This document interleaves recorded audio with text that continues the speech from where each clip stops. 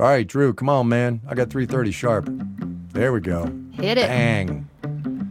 Consider it hit. Hey, everybody, I'm Kai Ryssdal. Welcome back to Make Me Smart, where we make today make sense.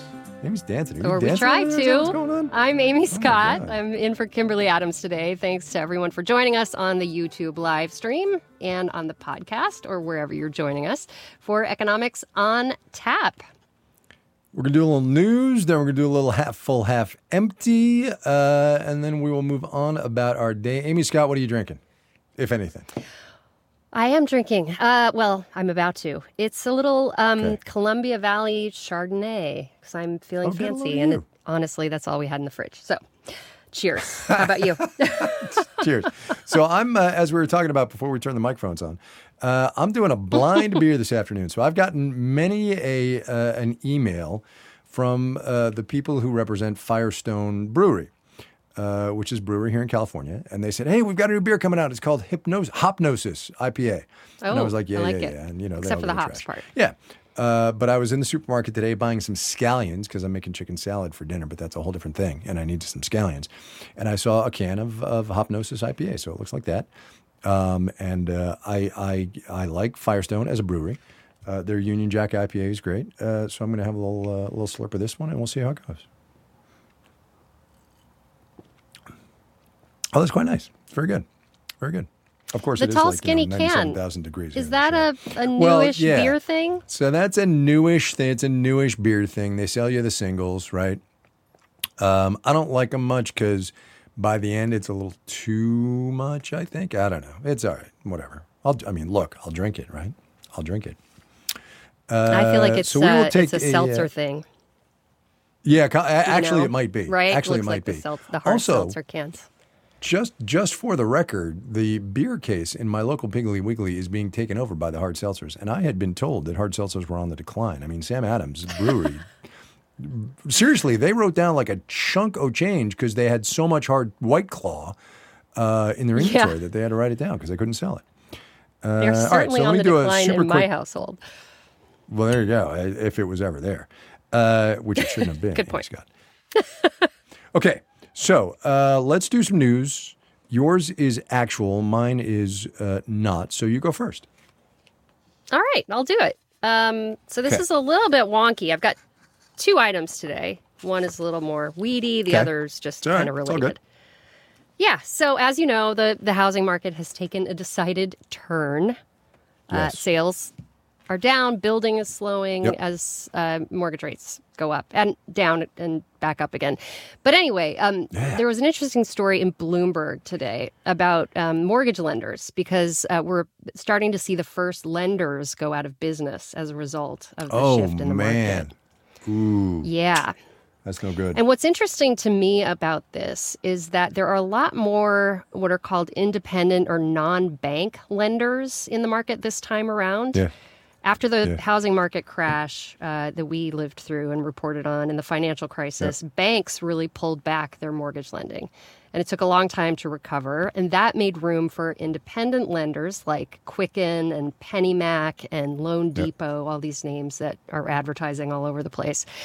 And the problem with that, or I guess the risk, is that banks are required to have a lot more capital to cover losses. They have a lot of other business like deposits to keep them afloat.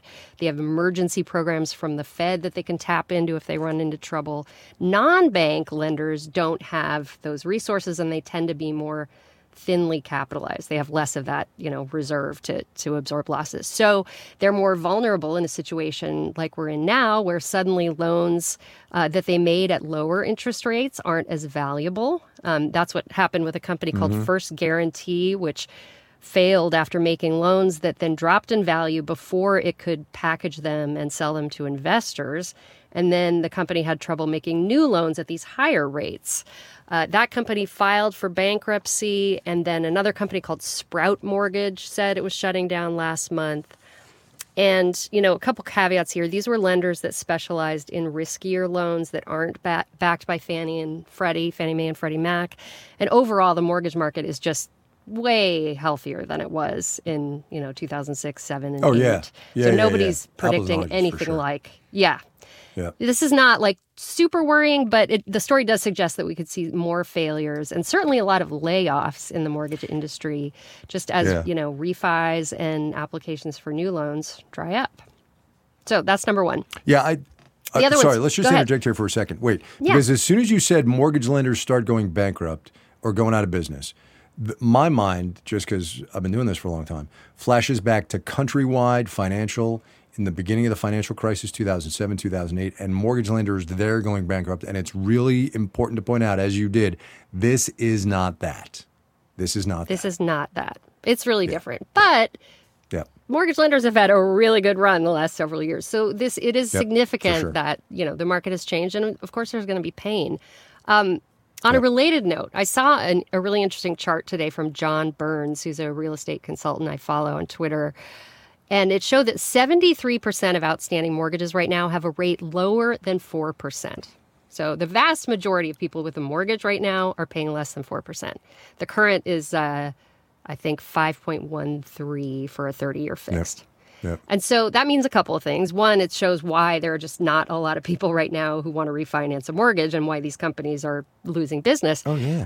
But it also gets to something that we've talked about before, which is that a lot of current homeowners just don't have a lot of incentive to move, right? If you've got a really low rate and you don't have to move, like, why would you? Because you're going to suddenly pay a ton more. And with what's happened with home prices, it's just, unaffordable. So the chart has this caption saying, this creates a powerful incentive to, quote, trade up in place, which is a term I have not heard before. What does that mean? Which basically means stay in your house and remodel.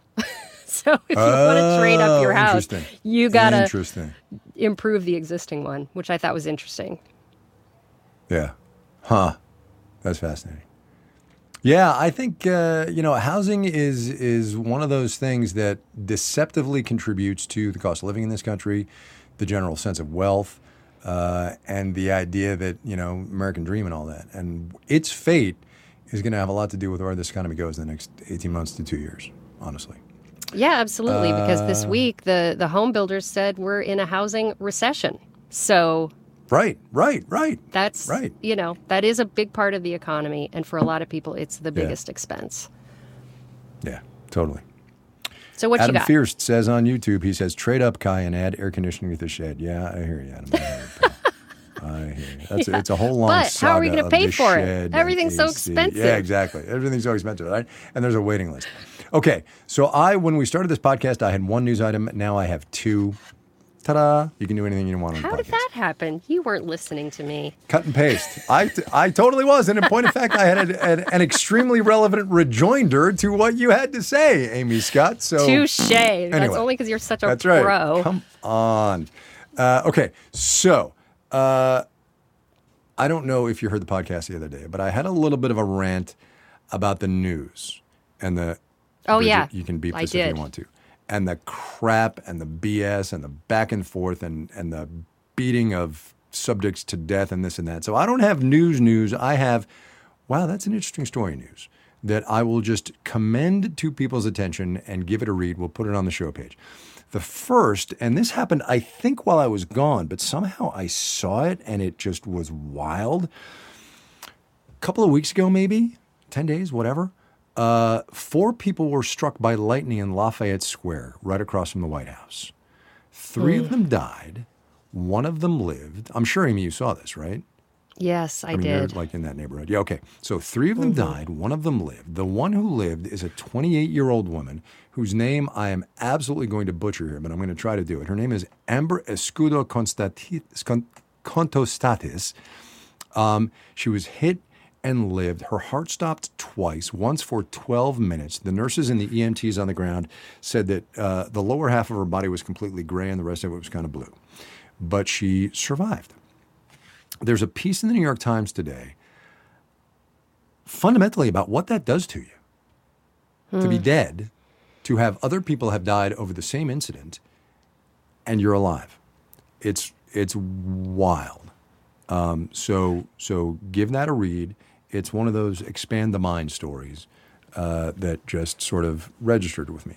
And the other one, I will claim my Viking heritage here, and point out that the Norwegians have done something very interesting. So there was a walrus named Freya who was in the Oslo harbor frolicking around.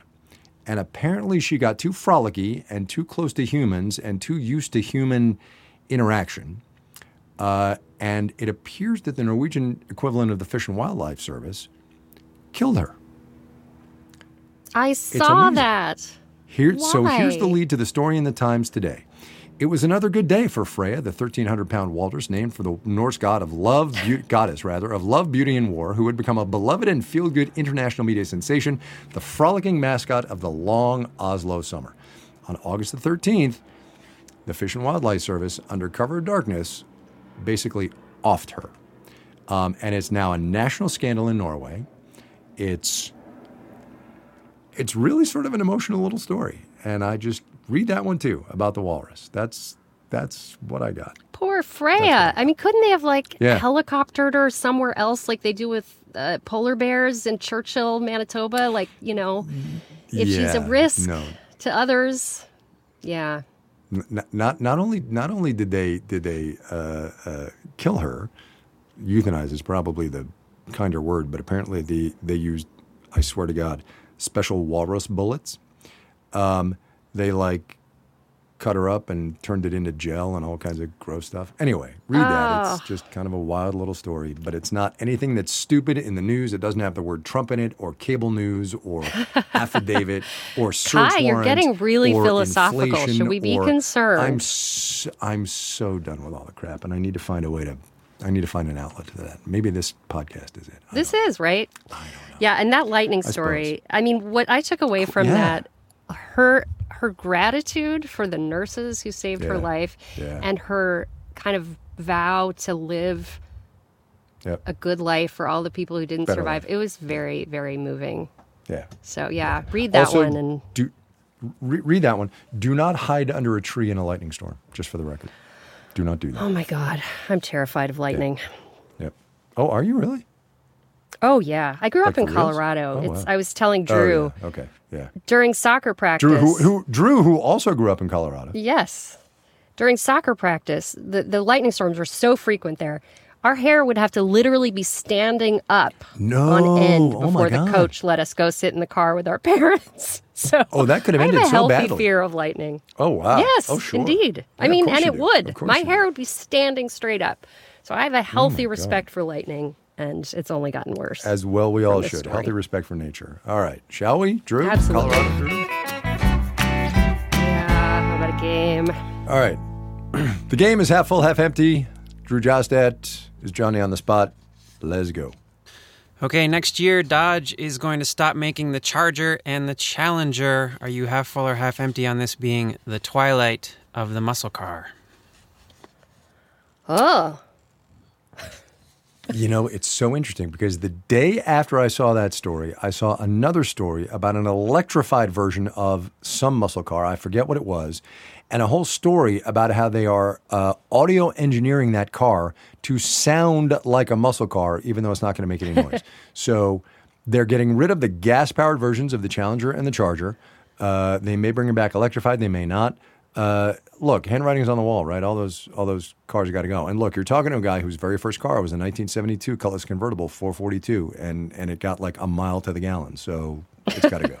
Got to go. Seriously. yep. They're cool, but we can't do that anymore. We just can't. For sure. Yep. So yeah, half full, I guess. Ooh, Gene Half Hobbs sad. points out, and I saw, half sad. Gene Hobbs points out in the YouTube comments, excuse me, they are making the Plymouth Roadrunner, which is true. Sorry, I caught some bug when I was gone. COVID negative, by the way. Yeah, they're like bringing back all kinds of weirdo little cars. But anyway, let's go. The Roadrunner. Never heard of that one. Oh yeah. Yep. Okay, I think I'm not the target demographic for these cars. Sorry, No, Drew. you're probably not. You're Go probably ahead. I have Sorry, also Drew. not heard of a Roadrunner. Okay, that makes me feel a little better. Some companies are moving up their cost of living adjustments or even offering things like gas cards. Are you half full or half empty on creative inflation compensation? I'm half full, I guess. I mean, obviously, everyone would rather have a raise, probably. Just give us the money. Right. But, at least they're doing something. If it defrays the costs, then, go for it. Yeah, I agree. I would urge people to fight for it to the extent that they can, raises as opposed to one-time bonuses or gas cards, just because raises are there forever and bonuses are one time. But yeah. Yep. Are you half full or half empty on store brands? Oh, my goodness. Okay, well, there must have been some news about this that I missed. There was a great Kristen Schwab feature on what are now called private labels, right? I don't know if you remember back when you and I were growing up, but they were called generics, right? That's no longer. And they were black and white, at least in my grocery store. They were literally black and white. That's right. They were literally black and white. Now they're called private label, and it's like Costco's Kirkland and Whole Foods 365. Look, whatever consumers can do to get whatever they want for cheaper, yes, let's do that. Half full. Yeah, although when I was a kid, I was definitely half empty because I was embarrassed when I brought the generic Kleenex to school and everybody else had like Puffs Plus or whatever, Now I wish I could go tell that kid, get over it. I hear you, sister. Puffs Plus. But now I'm half full for sure because I'm the one paying for it. Yeah, sorry, super quick story. I was on a ferry from Buenos Aires to Colonia de San Francisco Colonia de Sacramento or San Francisco, I forget, over in Uruguay. Anyway, the opposite coast. And they had, for some reason, of course, for business reasons, they had a duty-free shop on this ferry that went internationally. And it's an hour-long ferry ride, and I'm killing time and blah, blah, blah. So I'm wandering around, and I go through the duty-free shop. And in the duty-free shop are Kirkland brand huge bags of M&Ms and cashew peanuts and all kinds of weird stuff. Kirkland, of course, is the Costco brand. It was the weirdest thing. I was like, how the hell did this get down to Argentina? It was wild. Wild. Do you think it's a black market or do they actually have a business down there? That's so interesting. They must have some distribution deal, right? Because while there are many black markets in Argentina, up to and including for their currency, I don't think the ferry system is running that. But what the hell do I know? Yeah. Anyway. Okay, half full or half empty on automatic college admissions. Whoa.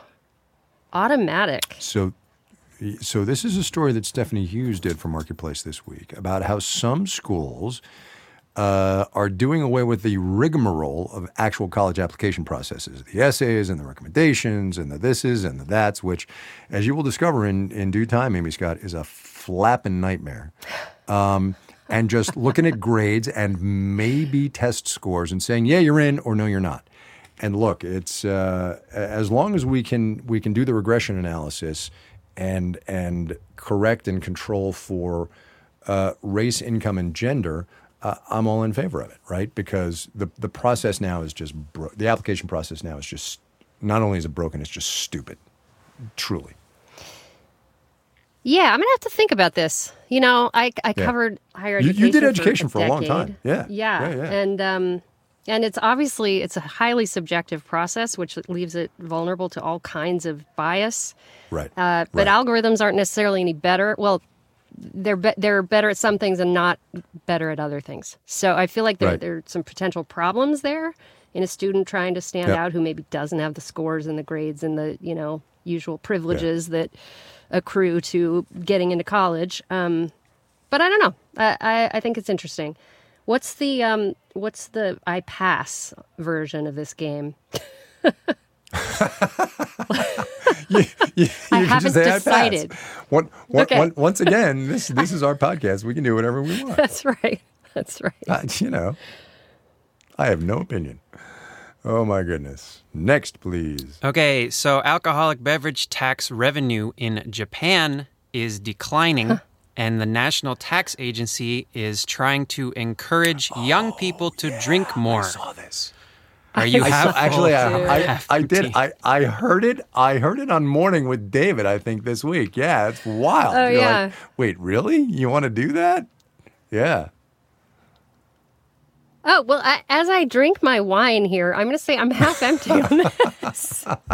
I mean, I've heard that in previous times, a certain Japanese, business culture was like overfueled by alcohol. Sure. And, it's got its health risks. So I don't know if anybody should be encouraging people to drink more. Maybe they find another source of revenue. Cheers. I think that's right. I think cheers. That's right. I think Vice is not necessarily a great source of revenue when you're going to the younger audience. Let's just leave it there. Holy cow. Holy cow. Go. No, we do not have one more. Just as I'm asking you, Drew goes, nope. Good timing. Pushing the button. Boom. We are done for today on a Friday. Kimberly and I are back next week. We're doing a Tuesday deep dive on campaign finance, the money that is sloshing around this election season, which, by the way, we're like 90, maybe 87 something days out from the midterm, so help us God. We'll talk federal races, but also, look, there's money in local races too, and the money that controls judicial elections and school districts and mayors and city councils and all that stuff, that's all real, and it matters. So tune in for that one Tuesday. So in the meantime, please keep sending us your thoughts and questions. And I don't know, are you guys doing something on DACA? If you're a DACA we already did, actually. We already did. But look, if you have a DACA story, we'd love to hear it. So this is like an old shout-out. It's an old shout-out. If you have thoughts about money and politics. No, let's do two things. One, if you got thoughts on money and politics, let's take care of that. But also, if you're a DACA recipient, let us know what you're doing, because we'll do a Tuesday mailbag, and we'll put that in there. No worries. All right. Yes. You know what? Send us any thoughts you have, including that you don't want this host back on Friday. You can email us at makemesmart@marketplace.org or leave us a voice message. We are at 508-827-6278. That is 508, letter U, letter B, SMART. Letter U, letter B. How about just UB? Oh, I guess that's smart, actually, right? Because those are words. Yes. It's too many numbers. I know. As I was saying it. Make Me Smart is produced by Marissa Cabrera. Today's episode was engineered by Drew Jostad. The senior producer, most of the time, is Bridget Bodner. And the team behind our Friday game is Stephen Bion, Mel Rosenberg, and Emily McCune, with theme music written by Drew Jostad. And the director of On Demand is Donna Tam. My goodness.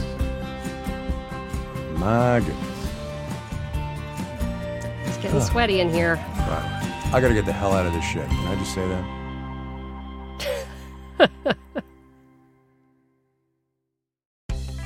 Talking to your backseat babies about money can be so hard. In fact, you probably don't even know where to start. So that's where the newest version of the Million Bazillion Academy steps in, our email newsletter course. You can start whenever, and you'll get a new lesson each week that you and your kids can complete at your own pace. They'll learn about crypto, the stock market, and so much more. And best of all, it's free. Million Bazillion Academy, making kids smarter about money. Sign up today at marketplace.org/academy.